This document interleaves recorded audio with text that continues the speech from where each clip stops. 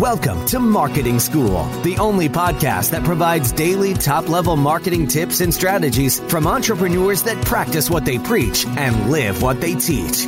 Let's start leveling up your marketing knowledge with your instructors, Neil Patel and Eric Siu. All right, Marketing School listeners, have a special message from our sponsor, DreamHost. If you want to rank higher on Google, you want to make sure your website loads super fast. Check out DreamHost. Not only is their solution super affordable, it'll make your website load faster, and they have amazing tools and support for your business to ensure that you grow and succeed. Welcome to another episode of Marketing School. I'm Eric Siu. And I'm Neil Patel. And today we're going to talk about when to hire for experience. So there's two. You can either hire someone that's learning, or you can hire someone that has experience. So someone that is earning. So what are your thoughts around this, Neil? Because you've taken shots on people that have had no experience. And then on the other side, right now, agency side, you have people with a lot of experience.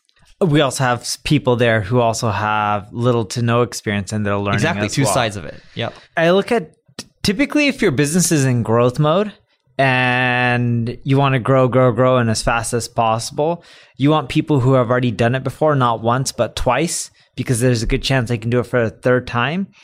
If you need work done, maybe lower level tasks, things like that, I would say you don't necessarily need to hire for experience, but typically, and there's a lot of different scenarios, but usually for executives, I always hire people who have the experience. Yes, that's a really good point. I think when you hire someone that's learning, that wants to grow into a leadership role, but they're learning, that's very risky.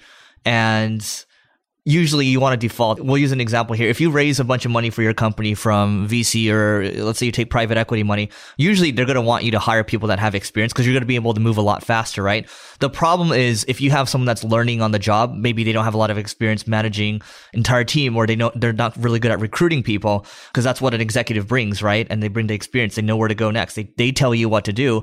And then you have someone that's learning. They've been with you maybe a couple years in the company. That can actually slow things down. And you make a decision like that, and that can actually crush your company because you waited for someone to learn. I made these mistakes in the past where, someone has a lot of potential and you want them to grow into a role, but they just can't seem to grow into it. Like what happens is they advance to a certain level. They were crushing their last responsibilities, but they can't advance to the next level where it's like, you need to be a good recruiter, you need to be a good manager. And they just kind of run into a standstill. And what happens is they start to resent you afterwards because you let them stay there. And the only next step is if you promote them to a role too quickly, you have to fire them. There's no demotion or whatever. Nobody's going to want to take a demotion. Nobody's going to want to be like, oh, yeah, sure. Pay me less. I'll be an individual contributor. I'll go back to what I was. Like, you literally cannot do that. So if you make that mistake where you let too many people learn on the job, that's ultimately your fault. But you also need to be able to cut quickly. Yeah. And look, you got to determine also how much the ROI for your business is like when you're profitable and you've been doing things for a long time, you ideally want to hire more people with experience.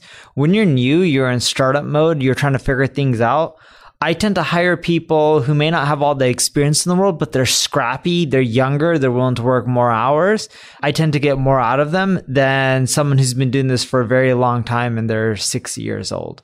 That's also another point. Yeah, the younger people, to Neil's point, work ethic. This is different seasons, right? Once you hire an executive, they have family, they're kind of settled in. They're used to making a lot of money too, so they want to preserve their lifestyle.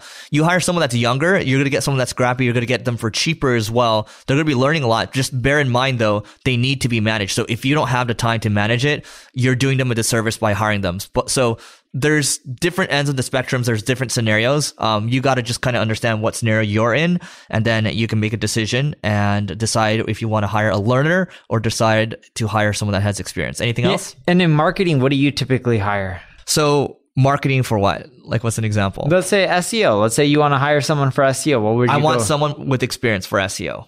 Reason being because, and it's not like it's really hard, but it does take the experience to understand, okay, where we're going to go to build links, where we're going to go to get content, who we're going to talk to do audits, right? And SEO side of things, a really good SEO understands they can't be good at everything across the board, versus if you have someone that's learning, they're going to try to do everything, which is fine, for other types of roles, but maybe not this one. Yeah, I tend to hire marketers and SEOs similar. Most of them, I try to have people with experience because even me, and I know you have the same philosophy as well, even though we've been doing this for a long time, we don't know everything. So sometimes it's great to bring in other people with experience.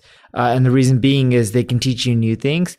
I do like making sure I mix up the team with fresh blood as well, because they see things in a new perspective. And, you know, a lot of times when you have people who have been doing it for a long time, they're just like, this is not possible. The odds are stacked against us. But when you have fresh blood, sometimes they're able to think outside the box in ways that people who have been doing things for a very long time are not able to.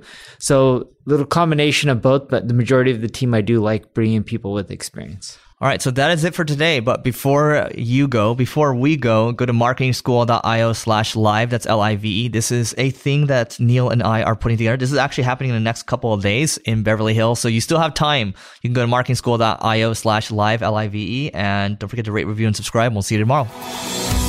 We appreciate you joining us for this session of Marketing School. Be sure to rate, review, and subscribe to the show, and visit marketingschool.io for more resources based on today's topic, as well as access to more episodes that will help you find true marketing success. That's marketingschool.io. Until next time, class dismissed.